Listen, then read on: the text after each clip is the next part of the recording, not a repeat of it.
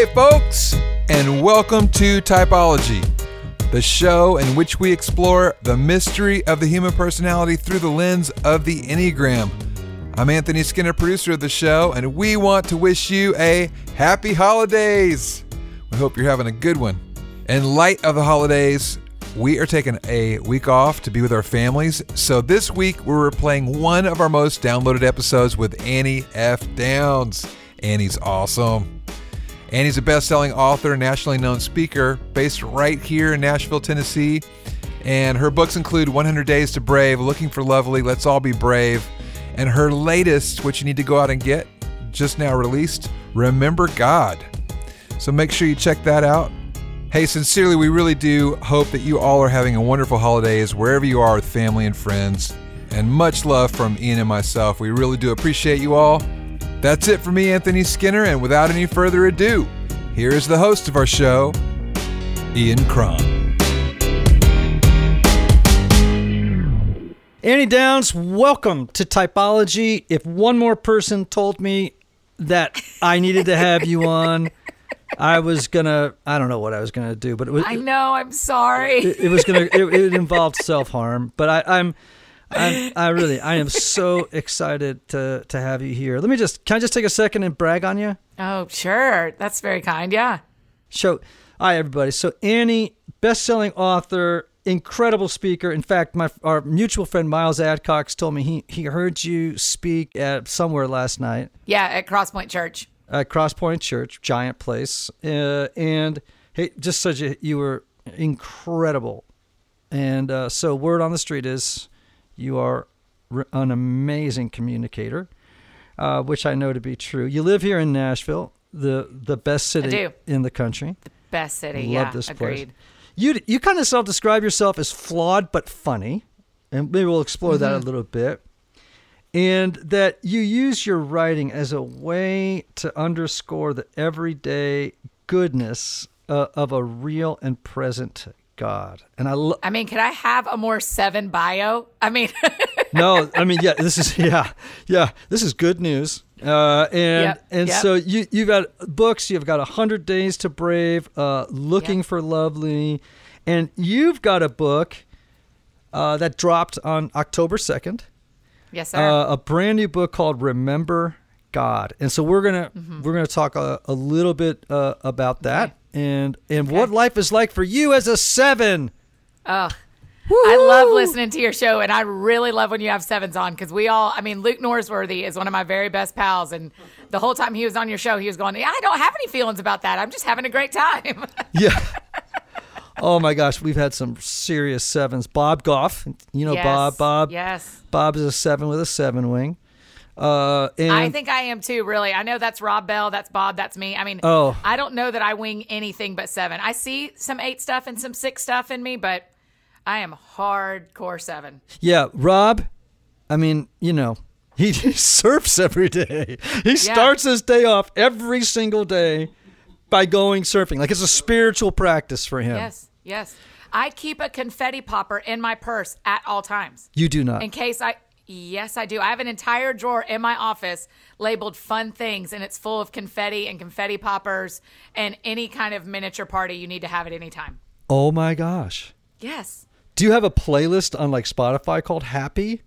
No, because you know what? I don't ever use that word. Is that weird? No. I don't ever use the word happy. I use the word fun the most. So if I'm going to have a playlist or a something like that, I'm probably going to lean toward fun or joy.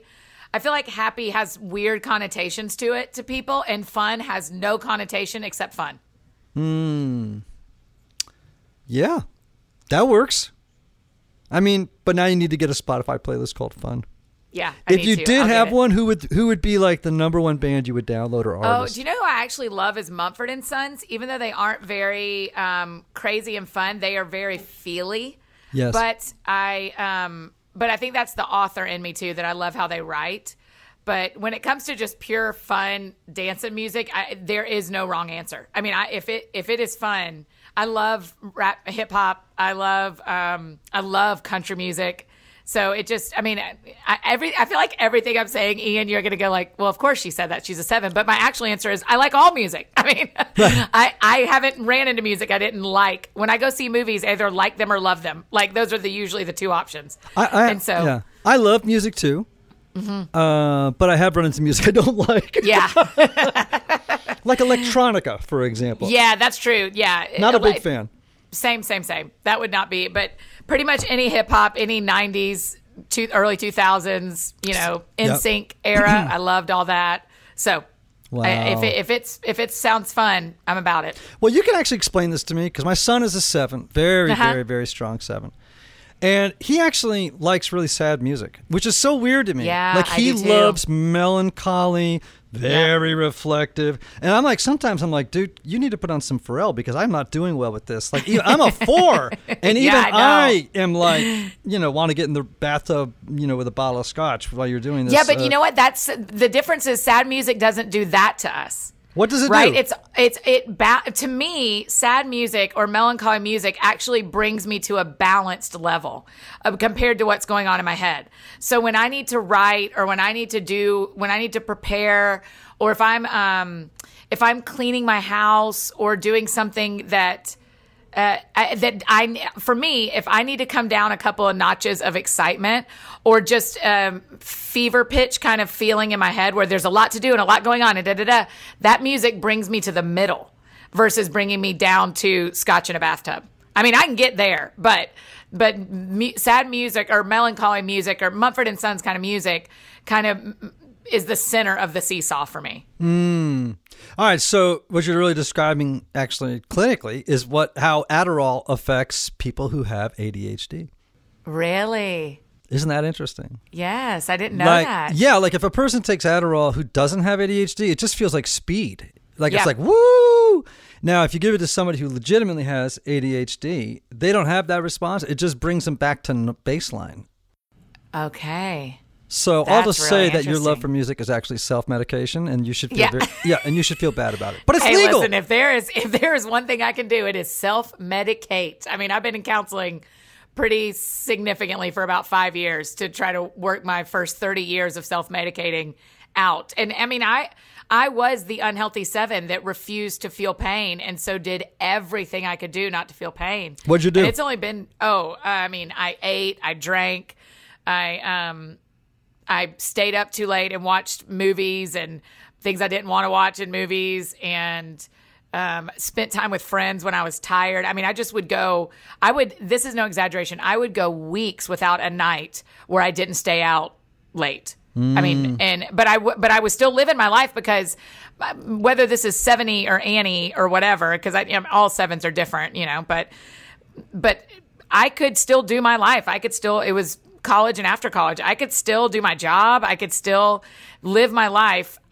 When I wasn't working and doing my job or going to school, I wanted to be busy and be doing something to keep me from feeling pain. And the whole time I was a believer, and the whole time, I mean, some of the time church was my medicator and quiet times were my medicator. And I was anything to keep from the quiet winning is what I would do. And I like that.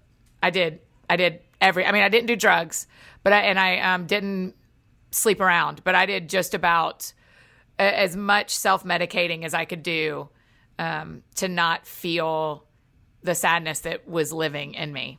Mm-hmm. And then, do you know my story? Do you know that in 2013, I melted down and got on a plane and flew away from everyone? Do you know this part of the story? I want to hear it. Yeah. So I pulled a real, and this was before I knew Enneagram. If I'd have known Enneagram, I'd have known. Now I have the language. I mean, I feel like that's one of the beautiful things about Enneagram is it's not just this fun conversation I love having with my friends.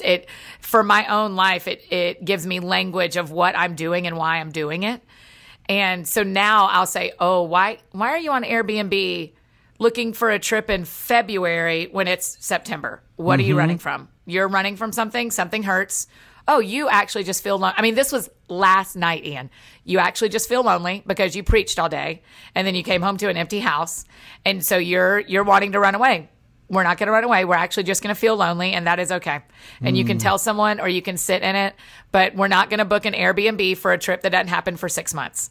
Right. I mean, but I have that language now. But yeah, in 2013, everything was falling apart at the same time. I had a relationship that wasn't working. I was single at the time, currently still not married. And, so a relationship wasn't working, and there was a friendship issue, and work wasn't working. Nothing was working. And every other time I'd been able to go to another thing that was right to cover up the thing that was wrong. And suddenly there was no right thing. And it just got too much. And so I literally, and now I only flew to Florida, so that wasn't that dramatic from Tennessee to Florida. But for a nanny and for a 7 to leave and not tell anybody, I mean, I didn't tell anybody where I was going. And I didn't have any plan. I just needed to get away. I didn't want to end my life. I just didn't want to live my life anymore. I just wanted out of my life. I wanted to eject. And so I did. I ejected and went to Florida. And because God doesn't ever let us get away from him, honestly, which I'm so thankful for, 2 of my best friends ended up being on the same flight to Florida, and I didn't know. And it was Southwest, so you can sit by your friends. So they just came and sat by me and were like, "What are you doing? We didn't know you were going to Florida." And I was like, "Yeah, I didn't know yesterday either. I bought the flight this morning on the way to the airport." So, and I just told them the truth. And I knew in that moment I had this, it was so life altering for me, Ian, because I just had never done that. I had never said, "Everything's wrong. I don't want to do this." I'd always said, as a 7 does, "Oh, I'm having a hard time, but this is so fun, and I have this coming up, and this is going to happen, and have you seen this movie, and did you try this new restaurant?" And I told him the truth, and the husband just said, "You don't have to go back. You can stay with us.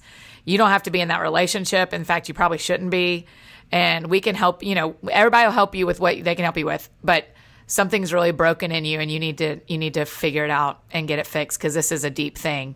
And I started counseling the next week and have been in it once a month now-ish. Every 3 weeks I see my therapist, but for a while it was once a week, multiple times a week at some points. Just trying to, one time she said, I think you'll appreciate this because you know my type so well. She said, "It's not just that you've allowed some parts of your car to get rusty.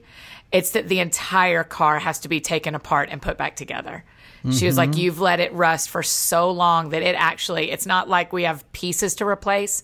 We actually need to rebuild." And so we've been doing that for years. And I've probably felt on the backside of building for about a year.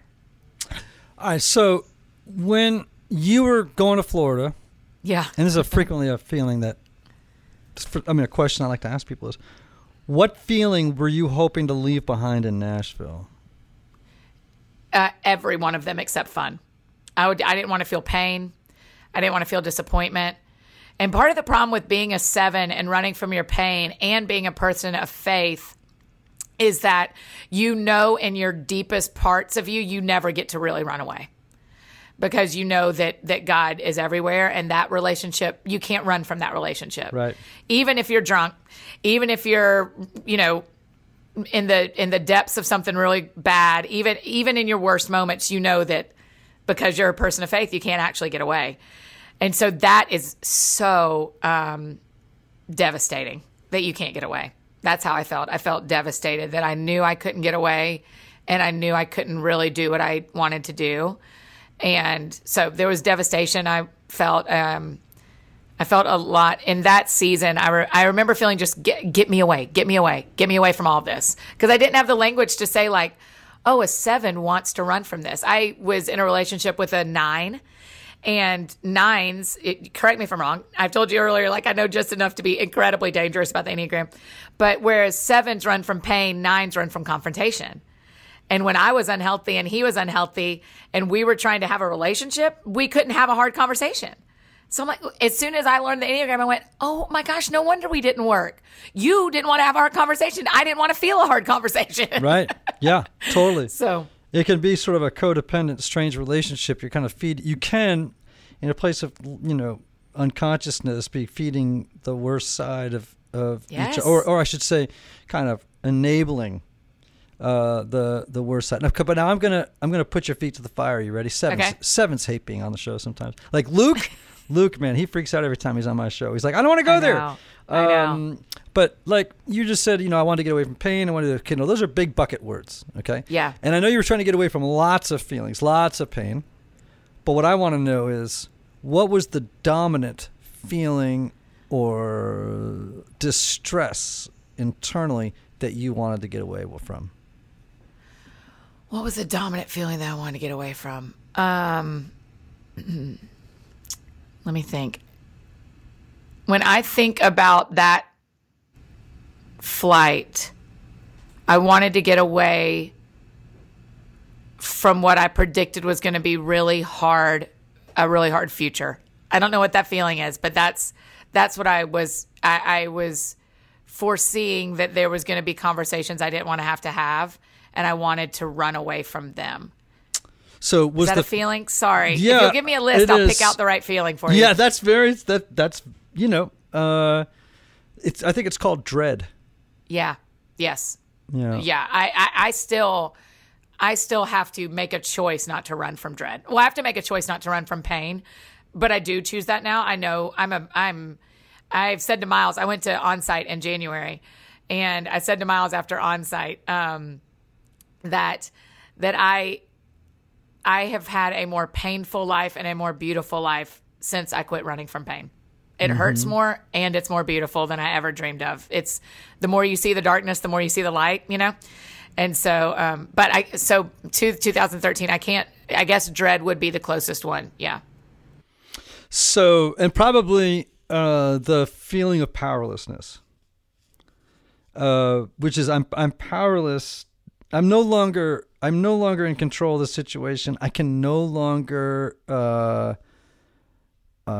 orchestrate an escape from what what I'm about to feel or face.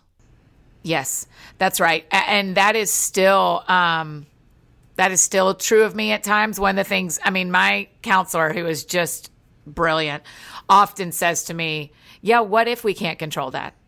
Yeah, what if that is mysterious? Because I don't like mystery in general, and I don't like being out of control of things. That's my one, my unhealthy one goes, go and take everything should be right all the time.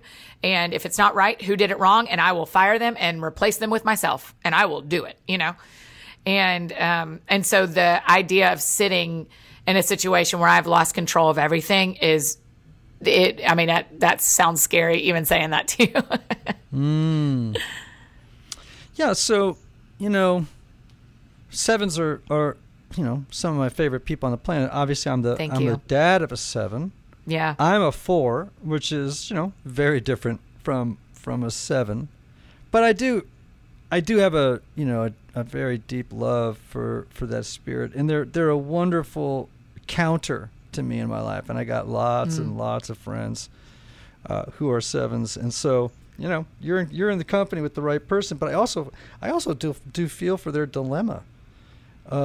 Because life is really difficult. And I think our whole culture, we are the most drugged, medicated culture in the history of the world. Oh, wow. Yeah. By far, pharmaceutically, so it's not just 7s running away from pain. I just think we have a culture that thinks happy is normal. Yeah, that's right. And I say that from when I'm teaching or preaching sometimes. I'll say, I grew up thinking that I was living in a happy world that had blinks of sadness. And anytime that sadness lasted longer than a blink, I was really disturbed, because it was not supposed to be like this. It was supposed to be like in a Disney movie where they play in a field, like it's supposed to be fun. And what is actually true is what Jesus said is true, is that in this world you will have troubles. And so now that I am not afraid of pain, and now that I'm willing to face it more head on, the sentence more in my head is, yeah, life is hard, and isn't it beautiful when it's not? Isn't it a gift when it's not? And isn't it when we have a great day? Aren't I lucky that I had a great day? How do you find, and it's the difference of switching between happy and joy for me, from going from like, yes, this has to be happy, this has to be good, to like, no, like joy just lives in me. And that isn't about my circumstance. And most likely the circumstance for everyone, myself, every 7, every number, their story is harder than they let people realize. All right. So, I'm always warning people to be very careful about like parent blaming, because that's too easy. Sure. But I have children, and I know that by virtue of being a broken person in a broken world, I have contributed to their commitment to therapy. And so did you, well, let me phrase it this way. In a way, everyone's Enneagram type is indicative of a strategy that we adopted to deal with childhood trauma. Yes. So in your life, what was that trauma? Yeah, I think that for me, the 7 is always asking who's going to take care of me. Right. And one of the things I've wrestled down in dating relationships is this man's job is not solely to take care of you. Right. I've had to my expectations, I've had to hear in my head, oh, you are asking him to be something because of your 7 pain. Like that we should take care of each other in friendships and dating and family. We should take care of each other. But when I boil anything down, it is, are you going to take care of me? Is that, because that's the question. So I think there was some of that growing up of feeling like there were times where I was my number one caretaker. Because of my siblings, because of my parents' jobs, maybe because of experiences at school or at church that just kind of had me asking. And there is this thing in me that I don't know that I can trace it very well, but there is a thing in me that says, you are the one who is in charge of taking care of you. So you better take care of you, and you better make sure you have what you need because you're the only one who cares. And that is still, that's still, that's not true. That's a lie. And so I still have to wrestle that and say that is actually not true. You're not the only one who takes care of you. In fact, you're not even the primary one who takes care of you. There's a bigger, better story here than that. And but yeah, I think no one gets out of childhood. You said it, and you taught it to me when I read The Road Back to You. That's the first time I ever saw there's a childhood, there's a nature and a nurture to who you are in Enneagram. And I can see the nature because of my dad's personality, because of the storytelling that's come down through my family. But I can see some of the nurture too. I felt like there were times that when I was little that while my parents were busy dealing with other siblings, I was in charge of making sure I was okay. Did you play the role in the family of the class clown, the family clown who kept, when things were intense or if people in the family didn't want to deal with problems that were clearly happening in the system, your job was to keep the sunshine going? Yeah. My dad's that way too because he's really funny. He says he's a 6 with a strong 7 wing, but that's just because he always is. I think that's part nature too, that he felt wants to always make sure everyone feels safe in the family because of his upbringing. And so, but he's really funny. You're going to love this, Ian. He came in second for the funniest comedian, the funniest accountant in the Southeast. It's like an actual comedy competition. Can you imagine? It's all accountants. And so my dad, the accountant, came in second as the funniest accountant in the Southeast. That's something. I know, right? Isn't that great? So there's some nature in me of that. And so my other role, something that I remember my parents saying to me one time, which you should never memorize what your parents say to you one time, but one time my mom or my dad, I think it was my mom, said, "You're the thermometer here." You're not the thermometer, you're the thermostat. And I was like, whoa, I did not sign up to be a thermostat of a people group, of a family, and so, and I think we're all, as a system, we're getting healthier and healthier, our nuclear family. But there was a time when I was the thermostat, and my emotion determined where the ship went. And that was a lot of pressure. Okay, I'm not sure I completely understand this. Give me When you say that you were the when your mom says that, Yeah. What did I mean? So what if did that I'm really happy, mean? everybody's happy. If I'm not happy, nobody's happy. So I'm not the thermometer. I'm not just telling you what the temperature is. I'm the thermostat. Whatever my temperature goes to, everybody goes to. Did your family rely on you to bring the juice to the table all the time? Like you were the electricity, like maybe you were the person that just kept everybody energized and going. Probably not as much as you would think. My 7-ness has gotten way more 7-y as I've gotten out of the house. And after when I kind of grew up, I got way more into my 7-ness and into that side of my personality. In my upbringing, I felt a lot of pressure from God, not really from God, but youth group and church. I felt a lot of pressure that my behavior determined whether people in my life knew God or not. And so when I was out in public, when I was at school, I felt all these you can't make a mistake. So when I was home, man, I was like, let me just be me. Will someone just let me not feel like I have to be a good Christian so that they get saved? So I wasn't the easiest kid to live with. And I just had I had a lot. I feel like I was way more complicated than I knew how to communicate. And then my parents knew to ask. I just was more complicated than I knew how to talk about. And I'm really different than most of my family. There's not another creative person. I mean, my dad and my sister and my uncle and my cousins are all CPAs. And my mom's a lawyer. And my grandmother was a librarian. And, and then here I come and I want to host a podcast and I want to write books and I want to, I want to be an entertainer. And I'm riding my bicycle around our property, interviewing myself as a 6-year-old. And there's just no one else in our system that acted like me. And so I didn't know how to talk about that. All right. Now, so Annie, yes, sir. What I want to know is you talk about this in your book. You say that God gives a limp and a blessing. Yeah. And I think about Flannery O'Connor's great quote, where she says, I never trust a man who doesn't have a limp.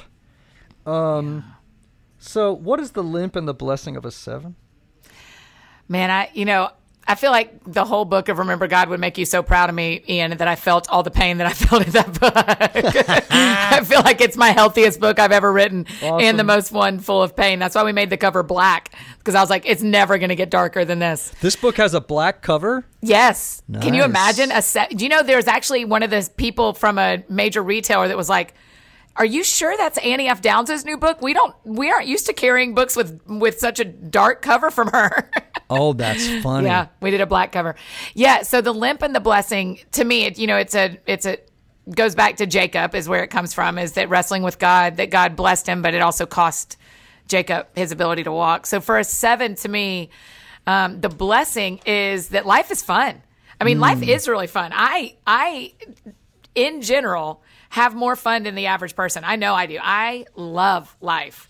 The limp is no one knows how painful it gets. And no, it's not that people don't believe you. It's not that you say that it's not fun and they don't believe you. It's that they don't even know to ask because you look like you're having so much fun. And so to me, that's the limp that I will always walk around with is people and the expectation. The other limp for me would be the expectation. Someone messaged me on Instagram the other week and they said, it must be hard to feel the pressure to be this much fun. And I was like, no, it's super fun. For my public life, it's that I love every bit of what I do. What I don't do is because I don't want to do it.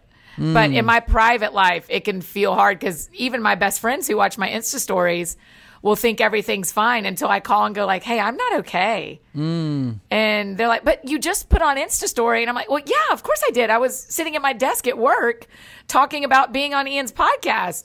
Of course I'm having a great time. I think maybe everybody can do this, but as a 7, I can pretty good cut off the pain and ignore it and have fun, but that doesn't mean it goes away.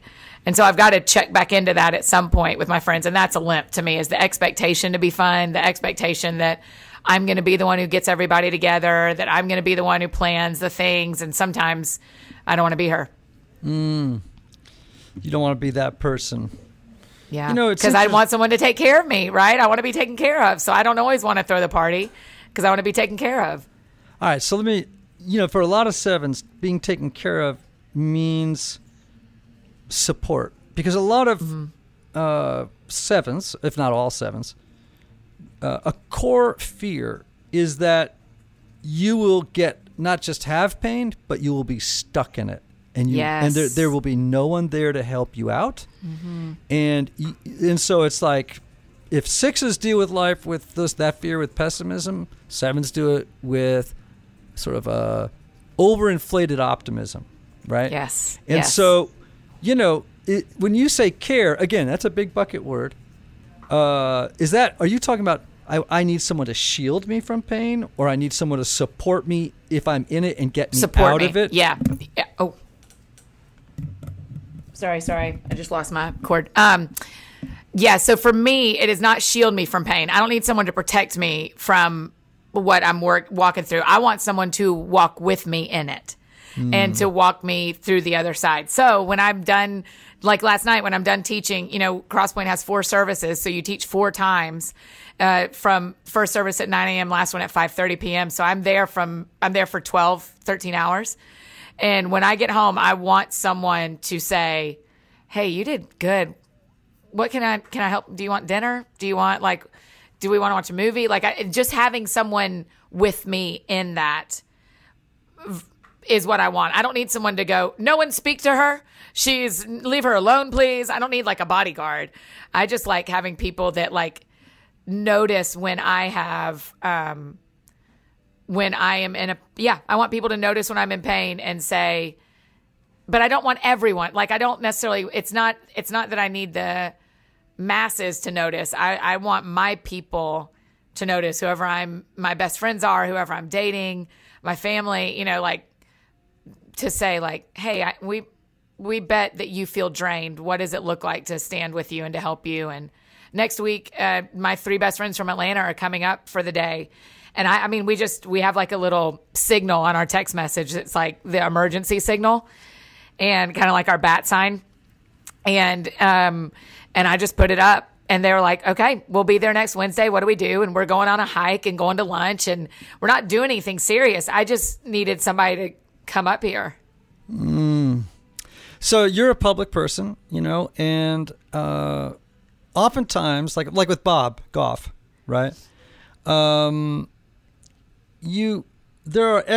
we get paid to have a persona.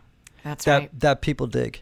Yeah. And people can be kind of bummed out if we don't show with the persona because that's what they paid for. When you go out, right. Or we are letting them down because they wanted their people or they wanted their audience at a conference, let's say, to feel something and things in particular when we get up, right? So do you feel the pressure to be the 7 cartoon? You know what I mean?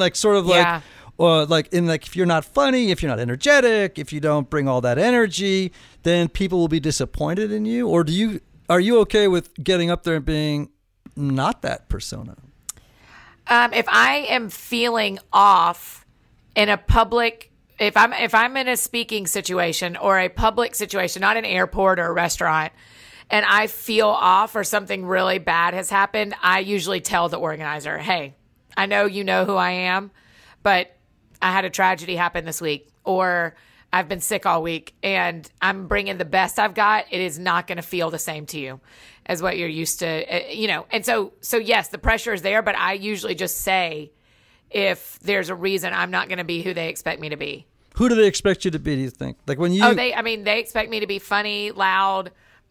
They have brought me in because they want someone who talks about God in a really fun, in an honest way, in a vulnerable way, but a really fun, tells her story with that people are going to laugh, people are going to have a great time. And I actually love that.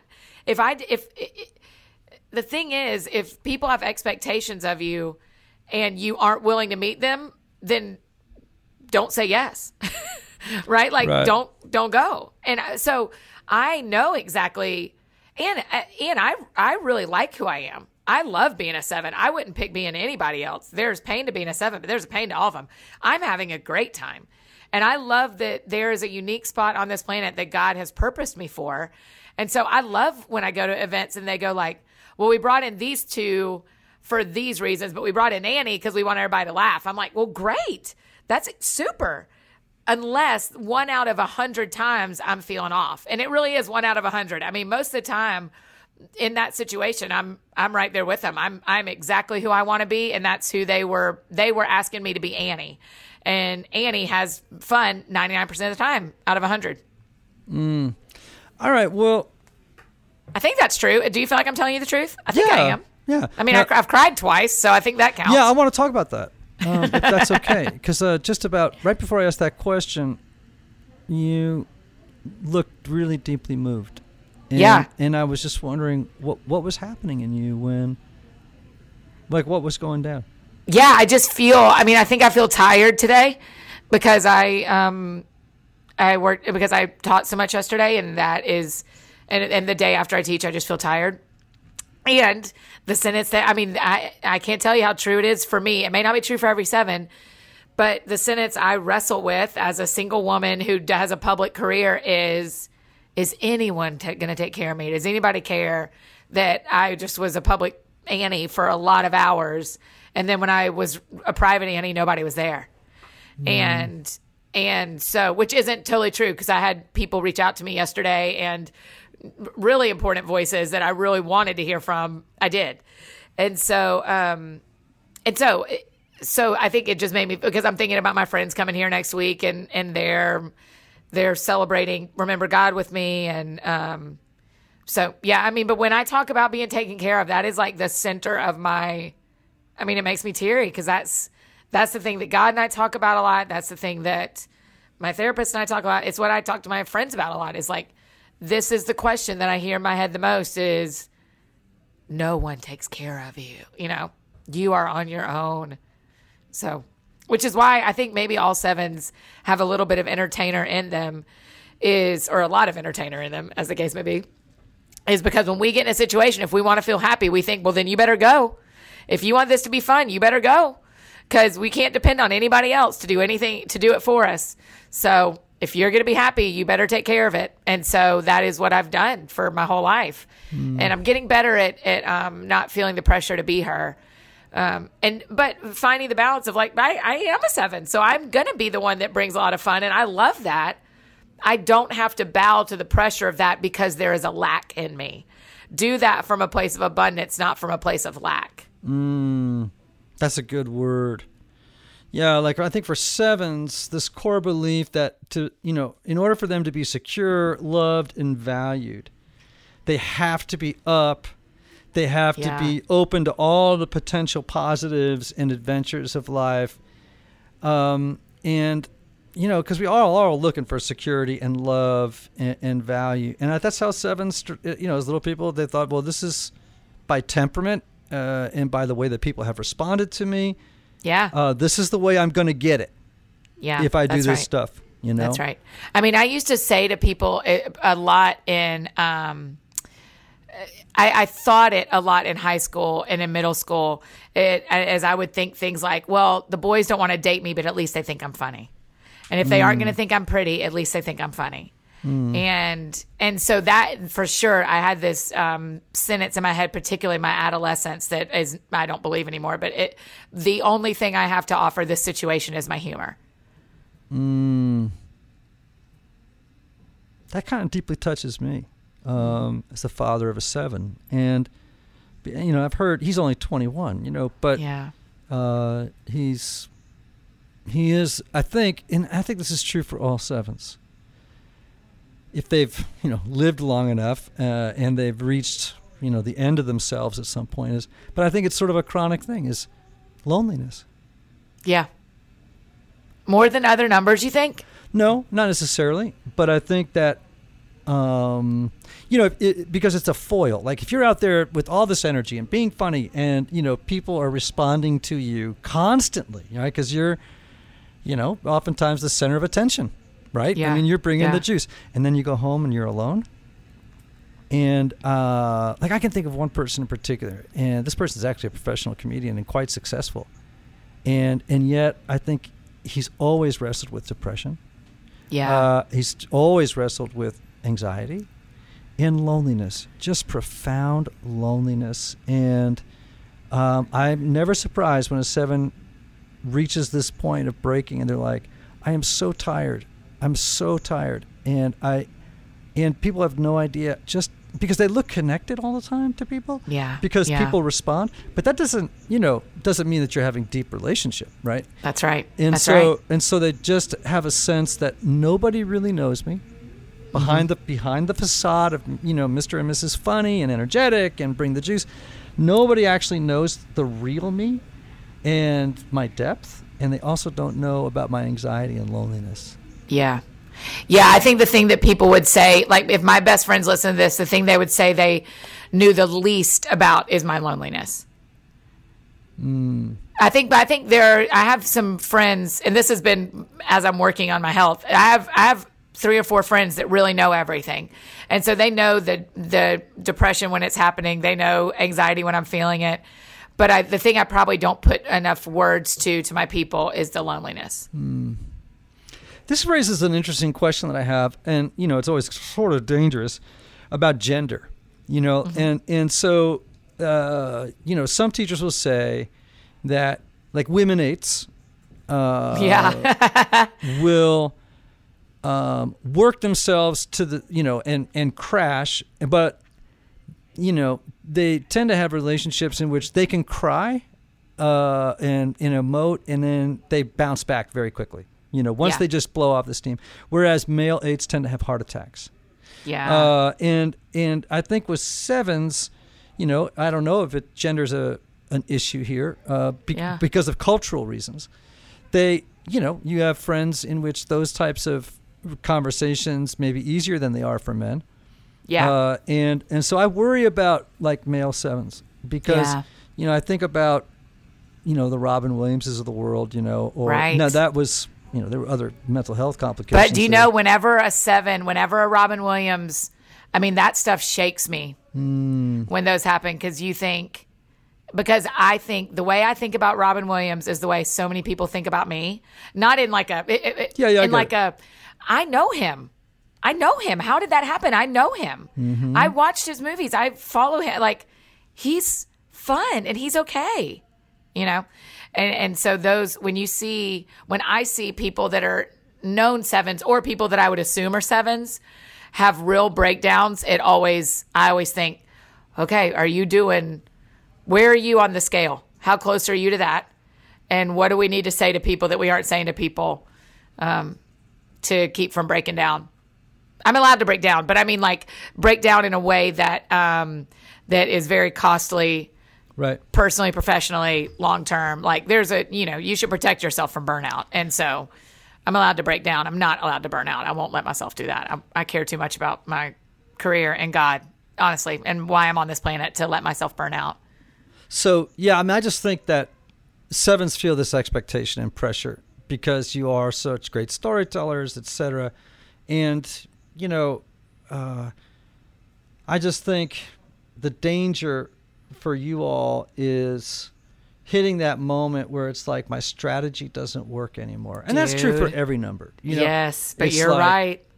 When you guys crash, it's really sad to watch. Yeah.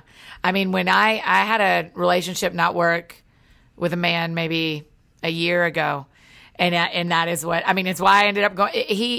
He was just a gateway. The Lord just used him to get me to Onsite because I needed a lot more healing. But the reason I got where I got was because I thought none of my systems are working. This should be working. Not that the relationship had to work, but even in the deterioration of it, my 7ness wasn't working. Mm-hmm. And it's really sad when a 7 hits rock bottom. It's really sad. It's hard to watch. Yeah. And if you really feel the pressure to live in this persona, and every type, right? Whether the 3 has to embody the winning persona, the winner, And the 2 has to be the helper persona, right? Yeah. And, we all feel these roles. And, we feel like, okay, now I can't break out of this because if I do, I'm changing the script here. See, and every type trains other people to respond to them in a certain way. Yeah, that's right. You know what I'm saying? And so, if you're changing the contract, if you're saying, hey, you know what? I'm getting healthy. I need to change. And that'll mean I'm not funny all the time. It might mean that, I have different kinds of boundaries as a 2 or whatever. Yep. People will unconsciously not dig this. Yep. They will be like, wait a minute, where's the fun? Or wait a minute, where's the help? Or wait a minute, where's the winner? Or wait a minute, where's the blah, blah, blah? Mm-hmm. And so it takes great courage, really, to break out of a script, to see it and say it's called BS on it, and then say, I'm always going to be a joyful person, but I can't live inside the prison of this old script that I used as a child to deal with trauma. Yeah. That doesn't work for me as an adult now. Right. I need to kind of disidentify with those parts of it that suck and that, trap me in again, persona, a mask. Yeah. Yeah. But people won't always dig it, Annie. No. I mean, it is something my counselor and I have said. She said to me, and I've said back to her a couple of times, like, I am choosing, it's the limp and the blessing. I am choosing to be healthy, and I am going to be more lonely in this relationship, in this system, in this family, with these friends. I am choosing healthy Annie, and the cost is I am going to feel more lonely because I'm not just playing in the system, the spot I've always played in the system. So that's awesome. I'm going to throw out an idea to you. Okay. Spiritually, I think the people ask all the time, well, the point of the spiritual journey is X or whatever. I've written a book. This is the spiritual journey. Here's what my theory is, and it's not original to me, but to great giants of the faith, that the point of the spiritual life, and I believe this is true in the Christian tradition, is to become yourself. Yeah. To become beautiful. To become real. Like God wants us to become our true selves. That's not navel gazing. It's not self-interest, because that's right. It actually is how does Annie Downs bring glory to God? By darn right being Annie Downs. That's exactly right. That's exactly right, Ann. Thank you. Yeah. Right. And that means, and this is true for every type, and people don't get this yet about the Enneagram, and I'm writing about it right now. It's like, that means you can't be that number. That means, because when you're unconscious in that type, and when you're using the strategy of your type to get your needs met, apart from God, right? You're getting the response from other people that meets your needs for security and support. Like, okay, la da da da ba da ba da. It's like here comes fun chick, right? That's not Annie Downs. Not always, yeah. Right, your personality. Our personalities are wrapped around a real self, right? I mean, it means mask, persona. Yeah. Now, I'm not saying your whole personality is bad, but what I'm saying is that when you thank you, I hope not. No. Every type is beautiful, more complex than a type too.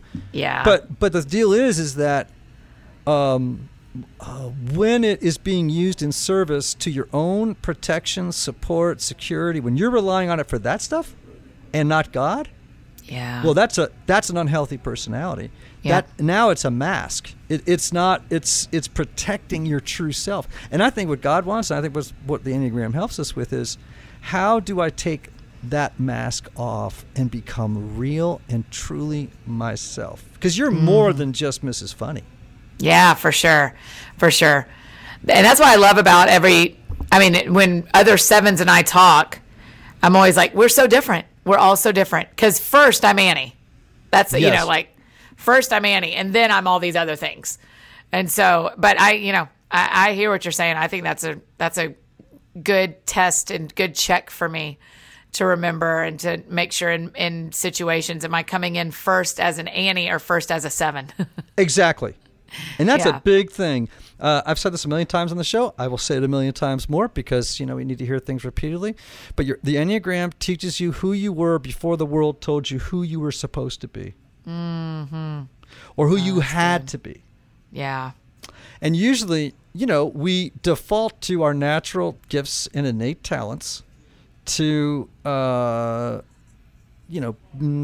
craft a personality that wins people over, and what we hold, and will win their love and their security and all the things we really need in this life. Because as little kids, you don't have any conscious awareness of God. You're trying to figure out, how do I do this on my own? Mm-hmm. Mm-hmm. Right? Yeah. So it's like, well, what game do I have to play? Who do I have to be to please the important people in my life so they take care of me? Yeah. Well, I got to be funny. Yep. Right? Or I got to do this to keep my family system together, my parents together, or I got to do this in order to survive school. It's like, do you still need to do it? Or now you can choose to be funny. You can choose to be who you are. That's part of who you are. Yeah. But it's when you are compulsively addicted and need to be at all costs, or you are afraid that your life is going to fall apart. Right. That's a sick personality. Yeah, that's right. That's right. My counselor and I have worked through, that was so much of the start of this, was how much it needs, what do I need from this? Like, what do I need from the sevenness, and what do I need from being loud and funny? Because where else can I find that?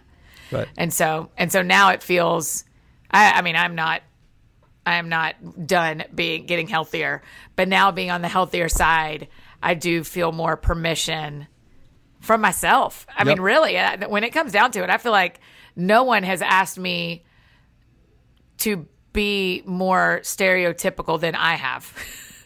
Right? I'm the one who's saying, hey, the only way you're going to get what you want is if you act a certain way. And so I'm the one who made those rules up, not even asking other people. And so it's a journey. That's so Christian-y. It's a journey I'm on to get to the place where Annie always wins over being a 7. So that is really important, and I want to end on it, because that is, and that's true if you're a 4 or you're a 2 or you're a 1. I'm always tell people, it's almost like you give people a type or a number, which, I see. People are more complex than a number or a type. Okay. Yes. And there's no such thing as a pure type. But what I'm always telling them is, you're a lot more than some kind of type. I mean, your type is just a sort of a. Let me tell you. Let me put it this way. Your type doesn't actually tell me who you are. And I think what people think is, like people come up to me at restaurants sometimes, and they go, first of all, they'll say, "Oh, you're the Enneagram guy," and that, of course, that'll drive me crazy, because right? But then they're like, "Oh, I'm a this number. Oh, and I guess that means you know who I am." And I'm like, I have no idea who you are. Yeah, that's right. Because your personality is not your soul. Yes, that's right. Right? You are plumbless. And what you've actually described is, here's what I know about you. I could probably predict the way that you see the world, the way that you act, the way that you feel in different situations. I can probably predict how you react to different stimuli in your life. I can blah, blah, blah, right? Because I know the Enneagram well, I can sort of make very reasonable guesses about those things in your life, but it doesn't tell me what sort of human you are. It doesn't tell me, for example, are you a good person? It doesn't tell me that. Right. You could be a 7 with terrible character. Yep, that's right. Right. I hope I'm not, but no, I don't think you are. But I'm just saying, I don't think I am either. We're so much more. I'm always telling people, please don't now identify with your Enneagram type and think that's who you are.